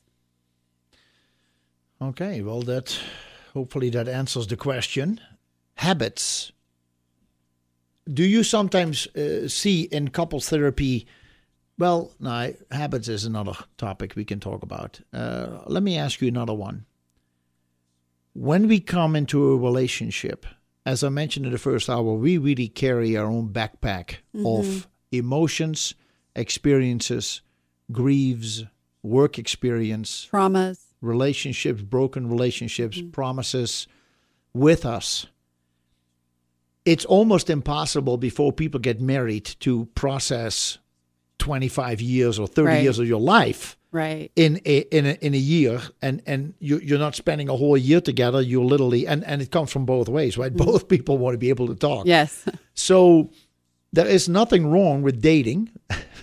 No, we want that. Yeah, exactly. And still, there are some people who literally just say after a few weeks, "You're the one. I'm going to marry you," and they may have a great relationship. Everything may be honky dory, but also some people, I go, they have dated for 6, 7, 8 years, then they get married, and all of a sudden it seems things are changing, and then they don't get along. It's so strange, and I just don't understand that. Is all of a sudden, I'm not a Bible scholar, but it says in the Bible, once you get married, there is like this cosmic law that says, "Thou shalt not be unequally yoked together." And so it is, if you're dealing with emotions and karma, let's call it karma. I like to use that word. Sounds really good. If you have karma, your karma gets kind of split up between the two of you. It's not that one has more and the other one has less. You kind of become equally yoked together. Absolutely. And sometimes you're dealing with emotions that come up that were never before come out when you just had a relationship. But once you decide to get married, things are different. And all of a sudden, these people are divorcing, and they couldn't handle it. And to me, it is just so sad. It is what it is, the reality. But people dealing with emotions, that's why I really enjoy this program today, because it gives me a whole new insight in a different therapy. And so much comes down to what life has done to you emotionally. Right. It's not just financially. And you see that there are people who are multimillionaires. They're just unhappy. Well, the money doesn't make them happy. Right. But the problem is they don't know that. So they just think, well, if I had more money, I would be more happy. So they don't know that. So a lot of times what happens with this emotional baggage, a couple of different things. One is people don't know it's there. They don't have words for it. It's the pain is there, but they don't know, really specifically what it is. And more importantly, they don't know how it's affecting them. Some people have really big blocks surrounding acknowledging some of the problems that went on in their childhoods. And that's because most parents aren't good or bad. They're imperfect people. So we have these experiences with these people who love us and take care of us and nurture us in many ways, and then really drop the ball in other ways. And it's sometimes really hard for people to acknowledge their parents did things that had a negative impact on them. I see. Because they don't want to take away from the good. Yeah. And so I have to sometimes really help people understand seeing how these more negative things impacted you does not take away your parents' goodness. It's all a big piece. But we need to look at how the things that negatively impacted you are still showing up in your relationship. Yeah. So sometimes we have to get through that wall first, and then we start really looking at things and we start saying, look, this was a pattern when you were growing up. Yeah. This wasn't good for you. You know, you developed these coping mechanisms around, you were kind of put into this box of I have to be a super achiever in order to get attention, or anything, or I'm always the one who's getting in trouble.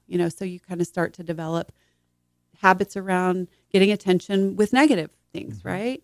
And so we're helping people recognize that and recognize it, how it shows up in the relationship, how their behaviors are direct results of some of those feelings, and communicating it, really being able to communicate it. Because when you're not directly communicating those things, it's coming out sideways. Those feelings are coming out, and they're coming out in your behaviors, and nobody's talking about physically. Absolutely. Yeah. All like I said, just sideways, all over the place. Yeah. So, well, even when you're working as a couple, you also need to work on yourself, right? Yeah. I mean, you need to work on yourself. And when you go back to the late 80s, I recall John Bradshaw, who would have the theory about the inner child. I always liked watching John Bradshaw, listening to him. He was such a father figure, comforting voice, so calm, so collected in how he explained a tough topic. And I take it that we should be responsible, first of all, for healing our own inner child instead of asking our partner to fulfill our attachment needs. Yes. Well, it's a continuous. It's a continuous thing, because new things come up on a daily basis that that need to be addressed? Right. So, probably from an attachment perspective or from an emotionally focused therapy perspective, we might focus more on the partners helping each other fill these emotional needs, right? But there's always a line there. So we don't want to cross this line into what, some people might call codependency, where where my feelings or my partner's feelings are going to determine how I feel. Because that becomes a cycle in and of itself. So what happens? We start trying to control our partner's feelings so we can feel good, instead of just creating space for our partner to have those feelings and being there as a comfort instead of trying to fix it or trying to talk them out of it. Don't become it. Yes. Just be there. And that's the healthy way of being. And that's what we're trying to foster. Oh, that's interesting. Right. Yeah. So we're looking for a happy medium there. Yeah. Wow. That's, so you really start thinking about it. That seems really simple, but that's a huge issue. Yes. Because it's so easy to hear something. And I have the same with my wife at times. She may just say something. And I said, what is that all about? And she says, I was just talking to myself. And I know she is. Right. She just things out loud. And then it triggers something in me because we're the only two in the house. So when I hear the voice, I go, oh, she's trying to tell me something. And then, and if I'm in the middle of something, it could irritate me. Sure. But to be able to be detached from that and just go up there and say, what exactly did you say? And get curious instead of filling in the blanks. And that's another piece of this, is that when couples aren't able to communicate what's really happening for them, what happens? They start filling in the blanks, and they start coming up with all of these scary explanations for why my partner's behaving in this way, which breeds insecurity. So we're not having to fill in the blanks because we're communicating with each other. And it works indeed both ways. If you got to work on yourself. Absolutely. Right? Yes. And then within the relationship, you got to work on the relationship. And as you work on the relationship, you are realizing that things are working again better in your own life. So working as a couple can be very therapeutic for you as an individual. Absolutely. And like I said earlier, the real you shows up in the couple. Or in the relationship, your real patterns, the real ways that you're behaving that might not be working for you or for the relationship, that might be showing up in other areas of your life. They're showing up in the relationship. We can see them. We see them in the room. I can see what you're doing right now that's not working, what your partner's doing right now that's not working. Yeah. And I can work with it. Because when individuals come in, I don't ever believe that someone's lying or trying to manipulate me, but you're seeing one side of, it. Right. And a lot of times the therapist can start to see, she's married to this jerk, or she's married to this. And really, when you get the husband in, you realize he's not a jerk. He's just got his own stuff going on that's part of this pattern in the relationship. Yeah. And then we have, just to go back to the, kind of the emotional connection and where we want it to be. Yeah. There's a continuum. So on one hand, you have what we would call enmeshment, where we're too dependent on each other emotionally. Yeah. It's too much. We need to be thinking and feeling the same way all the time, or we're insecure. Yeah. And then on the other end of the spectrum, we have just disconnected, disengaged, distant, which we're really not connecting at all. So we want that medium, that happy medium, where we're connected, but we're not insecure. We can be away from each other and still feel connected without having to kind of anxiously seek that out.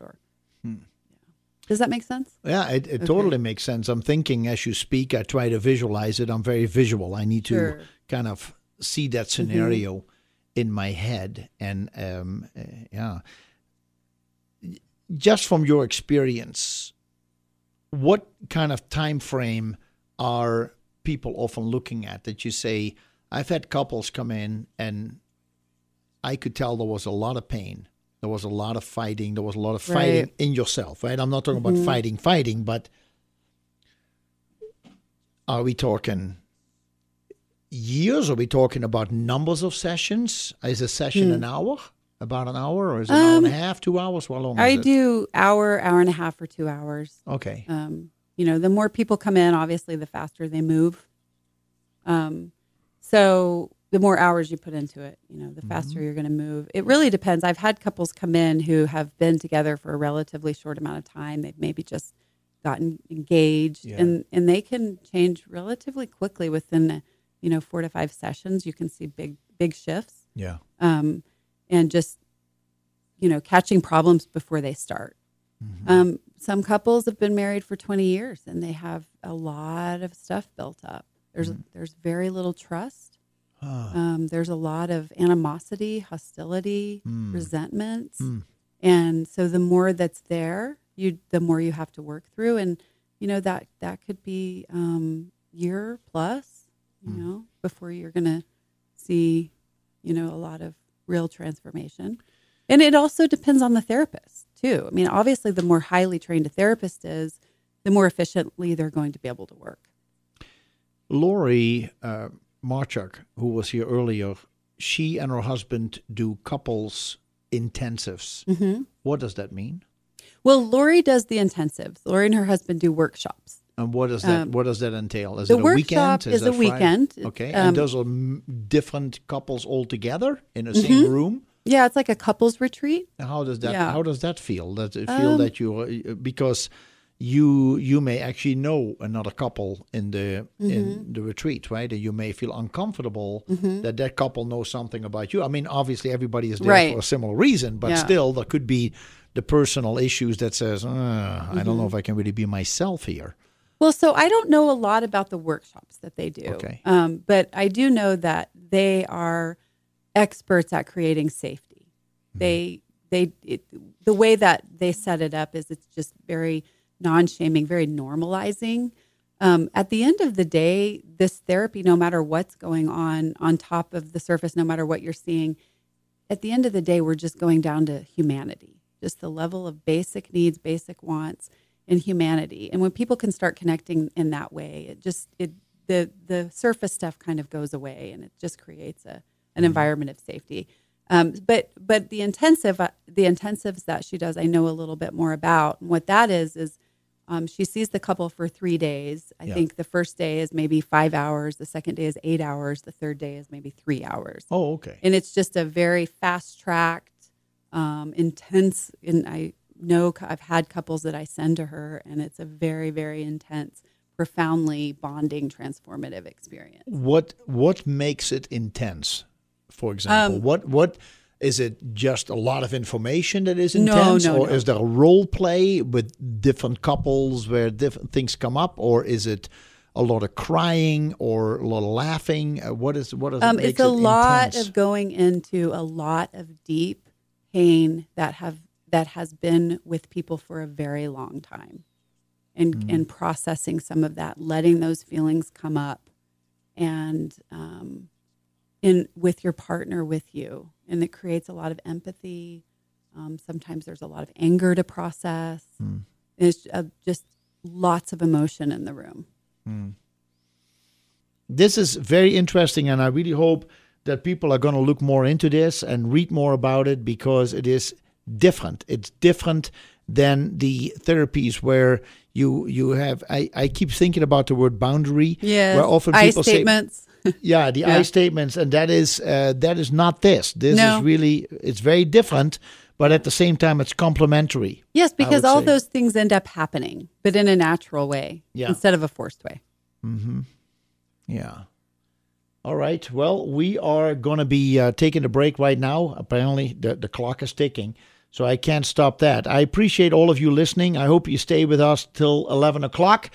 And beyond what I mean to say with this is, please, this is a very, very interesting topic that affects all of us.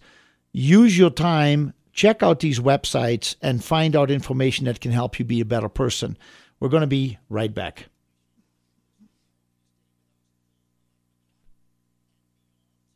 It's been a pleasure to have you back on the show. Thank you. I'm having a great time. Thank you. We were just talking that you were on the show 2 years ago, January 28th, and you just told me that you moved to Bozeman on January 3rd. I did. Goodness gracious. We hadn't even moved into our house yet. Yeah. Yep. Where's your practice? I'm downtown on Rouse and Main. Okay. Old Bozeman Hotel. Yeah, There's a lot of therapists in that building. That's right. Yeah. Must be charming to be in that old building. It's interesting. Yeah. It's a really quirky building. Very old. Feng Shui is good. Yeah, I like it though. Yeah, I like go. being downtown and Yeah. yeah. Maybe if so many therapists have been there, maybe there's just the energy hanging in Right. the place. Yeah. Healing kind of energy. Healing energy. Yeah.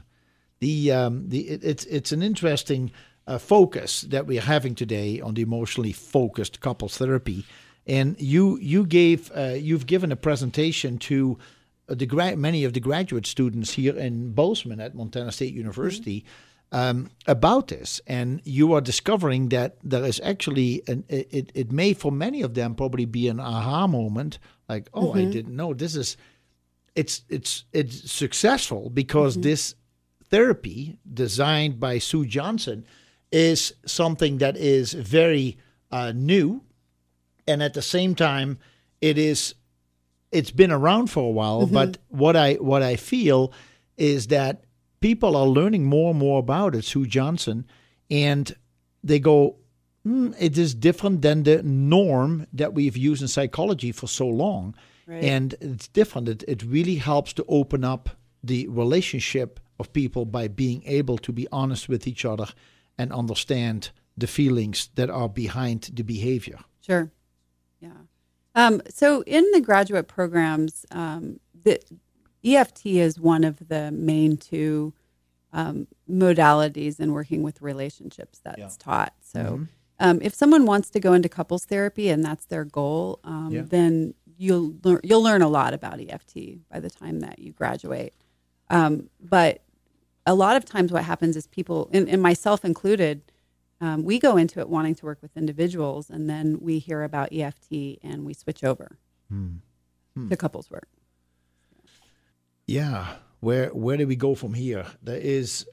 So you talk to the graduate students, you work with them, and all of a sudden it's like, wow, that is a different direction, even though it is all in the same field, but we have a different avenue, and you almost have to unlearn some of the things that you learned before. Why? Right. What is the big difference? Well, just to clarify, I really only came to one class and was a guest speaker in that class, so I want to be transparent there. But a lot of the times people come from traditional couples therapy or family work, which really more focuses on changing behaviors than changing the attachment issues and emotions, shifting around the way that we're communicating those things, which the goal is always for the behaviors to change.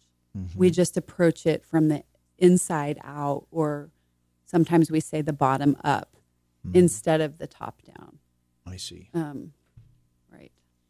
And there's some of that too. I mean, sometimes, we're teaching people, if you do nothing else, just try not to do those at first. Just try not to do those behaviors that get you in trouble. At first, just try not to. And then after we can, and that's not always possible for people, right? But it's something that they can at least try. And then we're working at the bottom and the emotions and the attachment needs and wants and what's not the needs that aren't being met. When we start getting those needs met, the behaviors just really take care of themselves. As you're talking, I'm thinking, and I sometimes it's easy for me to fall back into what I understand about emotional therapies, and when people are depressed and anxieties and phobias and all that stuff that they bring with them in the relationship, and obviously they have to work on themselves, but are there certain habits that partners bring up in sessions whereby the other partner just says, I had no idea? Because we are talking earlier about how you have the pursuer and you have the withdrawer. Is that the one, the withdrawer? Yeah. So the pursuer may be very vocal and be very active and being aggressive in whatever you can call aggressive here. But it shuts the withdrawer down to the point where they don't even can ask questions. And so all of a sudden these questions come up in the therapy session. And now you deal with something, you go like, I wasn't aware of this. So the communication is a big issue in relationships, that simply we don't communicate. Well, we're a lot of times we're not communicating what we're really feeling. Right. Well, it doesn't have to be pain, right? It could be happiness too. Yeah. Oh, yeah. Sometimes sharing joy and happiness can be very vulnerable.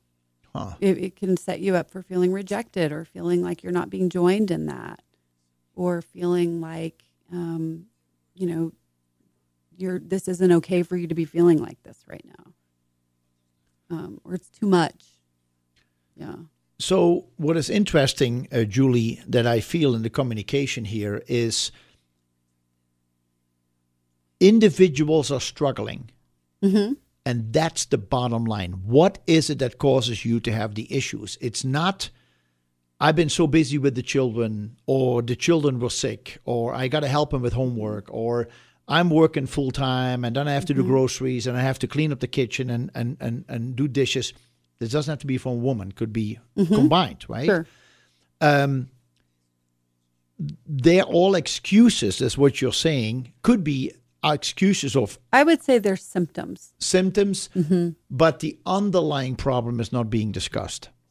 The underlying needs aren't being met.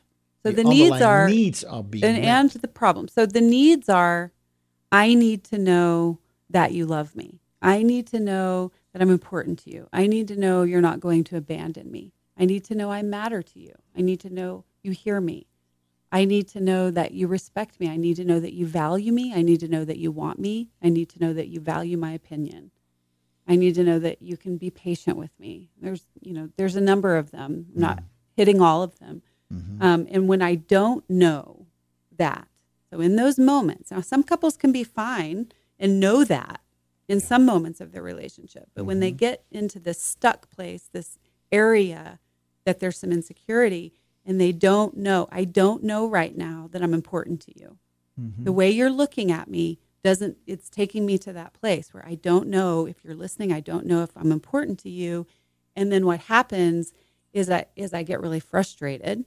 And so what I do is I start saying, why aren't you listening to me? And asking kind of frantic questions, or I get desperate and I start maybe criticizing you and saying you never pay attention to me. Or I start judging and saying, the only thing that you want to do is hang out with your friends or watch TV, right? Yeah. And then that person now goes to their attachment unmet need, which is, I don't know that you trust that I actually do care about you.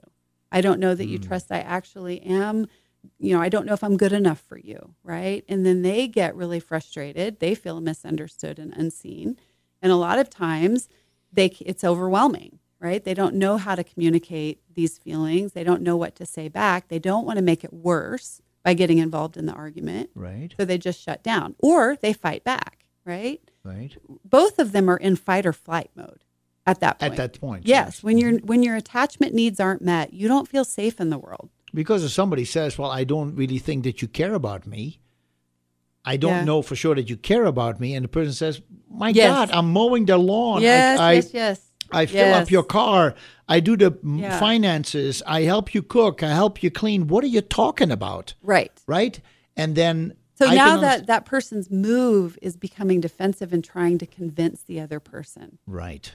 Instead of just saying, I do really care about you. Those are all great things, but... Yeah. Sometimes in those situations, I don't know how to respond to you. Sometimes I don't, sometimes I just get really frustrated because you think I don't care. And that's really painful to think that you think that. And I get overwhelmed. And the only thing I know how to do is shut down. And that conversation is healing. That conversation in and of itself. Because now that person is being seen. Yeah. Even if it's, sometimes I just don't know what to do. Instead of trying to frantically do it right. Does that make sense? Yeah, it makes sense. Okay. And I'm thinking too, when they say, how does a child know you love him? It's spelled in 4 letters. It's not LOVE, it's TIME, spending time with a person. Is that part of this, what we're talking about, that often couples feel that in order for them to be emotionally understood and their needs are being met and their feelings are being heard is simply by having time together, that many times we just don't spend enough time together to look each other in the eye and really converse and make the person understand you hear what they're saying and you sometimes you just listen. There is no need to provide an answer or to give a rebuttal. Well, sometimes people don't know that, though. What do you mean? People don't know how to just listen. Sometimes people need to feel like they're rescuing a person or they're fixing it. Yeah. Or it's so overwhelming that I don't know how to fix it that I just want to shut it out. Yeah. Because if I don't know how to fix it, maybe I'm not valuable to you. Yeah. And it's less about the time, although of course time together is important because that's connecting. It's more what's happening during the time that they're together. That's what we're looking at. Because some people can work together. Yes. But they're not connecting together. Right. I mean, I see couples who spend lots of time together and have a really distressed relationship. I see couples who do have really great sex lives, but yet their relationship is still really distressed. Yeah, it's really interesting. Yeah. I know that too. You see all different kinds of I mean, combinations. I've read stories about it. People have great sex, sometimes twice a day. That's their way of connecting. Yeah. But they're not communicating. There's not... the tension in their relationship isn't showing up in sex. I don't understand how that works. I think that really becomes sex as an act instead of sex as the result of emotional connection. Well, it's complicated. The key word here is fear. Where's the fear showing up? Fear? The fear of my needs not being met, the fear of not being loved, the fear of not being cared for, the fear of not being important, the fear of not, are you going to respond to me if I reach out to you? Some couples that doesn't show up in sex. Many couples it does. Some couples it shows up in household chores or finances or parenting. Some couples it shows up all over the place. It's everywhere. So we're looking at, that's why some people can get along great in certain areas. And a lot of this, kind of centers around what kind of baggage are they bringing to the table. People who have sexual trauma are already having emotional issues with sex that are going to show up in the relationship. Some people may have had really good experiences with sex, so it doesn't show up there, but it will be showing up somewhere else. And we all have our weak spots. We all have our relationship weak spots. Right, and that's why sometimes the sex comes easy, but the other issues will come out sideways, and then you find out there's stress in the relationship. Yes, or you'll go out in public and you'll see these couples and they're getting along so great and they look like they have this wonderful relationship because that's an area of strength for them. They can do well in social situations, or they're really good at hiding it. Correct. But behind closed doors, their stuff is showing up somewhere, depending on how distressed they are. Yeah. So you can, a lot of times I see this a lot. Couples look around, they're like, everybody's healthier than we are. But that's not always the case. You never really know. Yeah. I do know a couple who used to really almost be obnoxious how much affection they showed in public. And a year later, they were divorced. Yeah. And after almost 30 years of marriage. That's really sad when that happens. It is. Yeah. It is. And I just, slow and steady. Yeah, slow and steady, and get those problems before they get too deeply entrenched. And even when they are deeply entrenched, there's so much hope. Yeah, there's so much hope. I just see it all. My days are spent helping people get out of these ruts. There's so much hope. If nothing else comes from this show, I just want people to know there's help out there. There's good help out there, and there's hope. You don't have to be suffering like this for the rest of your life. Yeah. I still feel that communication is the key. Yeah. And how do you communicate? I mean, that's the thing. There has to be balance in communication. You cannot just blast somebody and tell them exactly what you think at that time and come back 5 minutes later and say, I didn't mean to say it this way. I'm sorry. I hurt your feelings. That's not helpful. We need to understand that when we communicate, there is a time when we speak and there is a time when we listen. Yeah. And some people have a hard time listening. I know my wife and I once did, and we didn't continue it, but we had like an alarm, and we would say, you can talk for 10 minutes and say whatever you want to say, and the other person will not say anything. Right. And it goes good one way, but then the time reverses, and then wait a second. I don't agree with that. So it sounds like to me when I hear you say that is that you and your wife do have a pretty solid foundation of trust. I feel so. Yeah, and so what you can do things like that for each other, kind of these little problem-solving kind of things, and they work because of that foundation of trust. So what happens is when I have a couple come in and that foundation of trust is not there. It maybe used to be there. Trust goes in many directions now, right? I mean, it's not just about having an affair. It really means, can I trust you to open up and be myself? Yes. Can I trust that when I talk to you, you're going to listen to me? Can I trust that you actually want me? Can I trust that you respect me? Can I trust that you, I'm important to you? You're not going to go away. Right. So when that's not on board, that couple is probably, if they tried the timer, that would be a disaster for them because there's not enough of a solid foundation there to support that. I see. It would become not, of course, I'm speaking in generalities, but it could become another way that they feel unimportant to each other. Like even when it's my turn to talk, I can see that you're not really there. Your face looks blank, or it's not funny, but I hate to laugh. Well, and I can sometimes see in the relationship communicating with my wife that repetitive patterns come up that happened when we were way young, and that I can say, well, I remember these moments. Well, she's heard that story many times before, and she will say, well, this is what I remember from growing up in my family. And I go, like, I heard that story 100 times. Sure. But still, there is a reason why it still comes out, right? It is something that needs to be addressed and listened to, and treat it like it's the first time, because it's sometimes you have to hear. I understand Native American tribes often would talk and talk and talk, and you talk in your circle until you don't talk about it anymore, till you're done. That would be the healing. Talk about it till the healing has happened. And this is really important, talking about it to an available other. That's the piece of it. Talking about it to someone who's really understanding and hearing you, emotionally available to you. That makes sense. Right.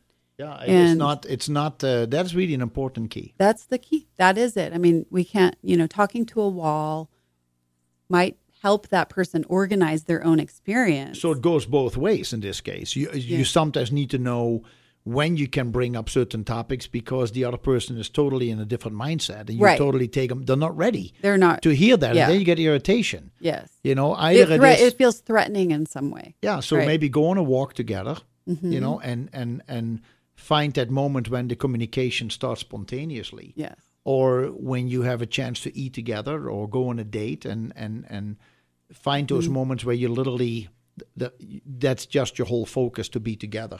Instead of being distracted by phones or by other activities that need to be addressed. Absolutely. We need to be able to really sit with each other.